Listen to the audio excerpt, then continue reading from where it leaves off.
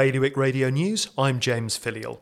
Jersey's government is being urged to spend £500,000 on what's being called an objective and independent inquiry into its handling of the COVID pandemic. Constable Mike Jackson says it will provide recommendations and guidelines to help manage a similar event in the future.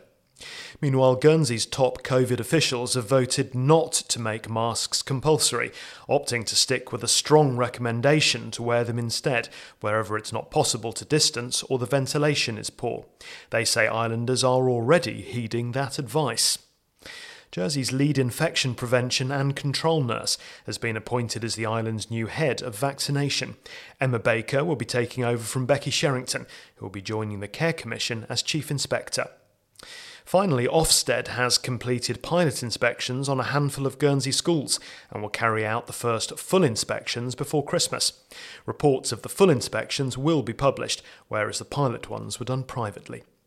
Today's weather, cloudy with light northerly winds and a top temperature of 13 degrees. Low tide is just before midday. Bailiwick Radio News.